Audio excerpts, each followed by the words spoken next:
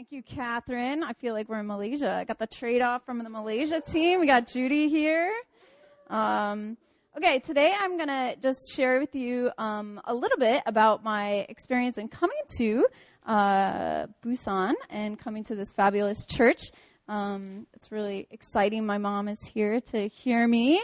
About a year ago, I actually took a few months off between contracts. So my mom and my family, I grew up in a Christian home. I'm a Christian, but since I was a little girl, and my family is mostly believers, she was praying with me that God would lead me to the right place, for the right job, for a church. A lot of my friends and family were praying, so my mom is able to be here this morning to see the fruit of that, to see the fruit of her prayers and my prayers, but our whole family. So, I feel really blessed to be here.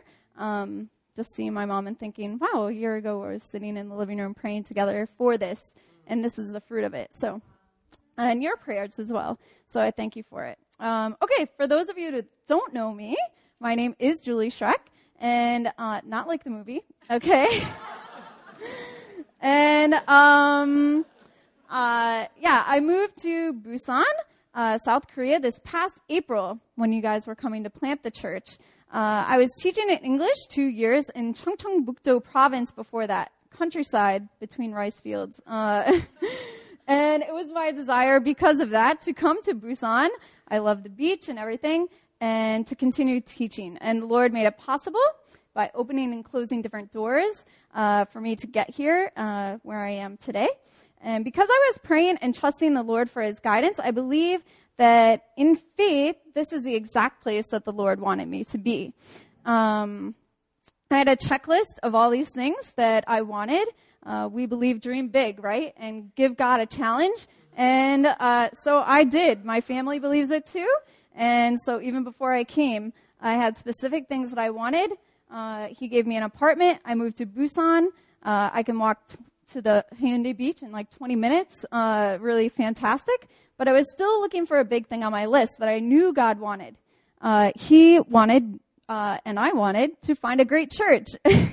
And 1 year later, I'm in the best church that I've ever been in my life. I wanted to be in a church that I was challenged by, and that I was put into an environment that would help me to grow as a Christian. I was curious about how this last element was going to be fulfilled. But one day, God directed my path, as he does, and made it happen. I was on the subway going back to my apartment, and I saw a very tall, blonde British girl sitting across from me in the subway. And she was reading her Bible. So I moved seats, and I sat next to her, and I tapped her on the shoulder, and I was like, hi. I'm guessing you're a Christian since you're reading your Bible. I'm new to Busan, and I've been looking for a church. Where do you go to church? So she told me about New Philly. And if you didn't listen to Rosie's testimony, it was fantastic. But that was also a double divine moment that helped her make a decision, a life-changing decision in her life. So God is good, amen? Okay. I came to this church. It was fantastic. The people of the church were very welcoming. They were kind. They were honest. The prayer, the worship, the preaching was all done with power and authority. They believed in the power of the Holy Spirit, and they moved in the gifts of the Spirit, which is something I was looking for. One of my favorite things about this church is the love that is behind everything.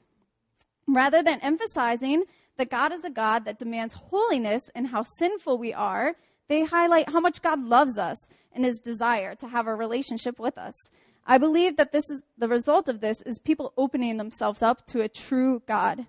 There is power in seeing God as someone who is on your side, with a heart full of love for you, than a God who is just waiting for you to slip up so he can condemn and punish you.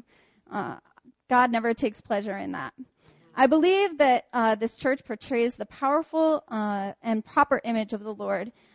They do preach, just so you know, that we do need to be pure and holy. Not just like everything's cool, whatever, but they do preach that we do need to be holy, and there should be a holy fear of God. But just the background of this love, with God's arms outstretched, calling us gently to him, praying for us, and desiring to give us all the tools to be successful for him makes this church all that much better. It was for these reasons I decided to sign up for a small group, and I'm going to talk to you just a little about what small group has done for me. So small group has been such a blessing. Although I had been involved in church for many years, I hadn't been in an intimate small group Bible study type relationship in a long time. My small group consisted of just 3 people, the tall blonde that I met at the subway, and my fearless leader, Lydia Ra. So the nature of the church and the climate of love penetrated through our small group meetings. Because of the strong existence of love, honesty naturally flows. It was the most open that I have ever felt among church people. That may sound strange, but sometimes you just don't want to expose problems you may be facing to your fellow Christian friends. I guess this is because you're afraid people will judge you, or you just want to just show I'm perfect, everything's okay, I'm a Christian, I never sin, you kind of want this facade, right? But I believe that God exhorts us to do the opposite. James 5:16 says, "Therefore, confess your sins to one another and pray for each other so that you may be healed. The prayer of a powerful and righteous person, a prayer of a righteous man is powerful and effective." Galatians 6:2 says, "Carry each other's burdens, and in this way you will fulfill the law of Christ." How are we, as fellow brothers and sisters in Christ, supposed to help each other if we don't know that there's any problems?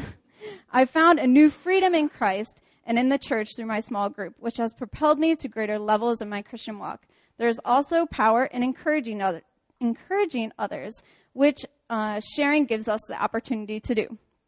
Hebrews 3:13 says, "But encourage each other daily, as long as it is called today, so that none of you may be hardened by sin's deceitfulness." It is beneficial both ways, just how God designed it. This time in small group has given me the privilege of growing in the knowledge and insight into the Word of God, freedom to be open and honest with other Christians about any struggles or needs that I may be facing, to bring powerful breakthroughs, and also increase my faith through encouraging each other. Without this time in small group setting, I wouldn't have attained the level of trust and confidence in the Lord that I now have. Thank you very much. And sign up for a small group.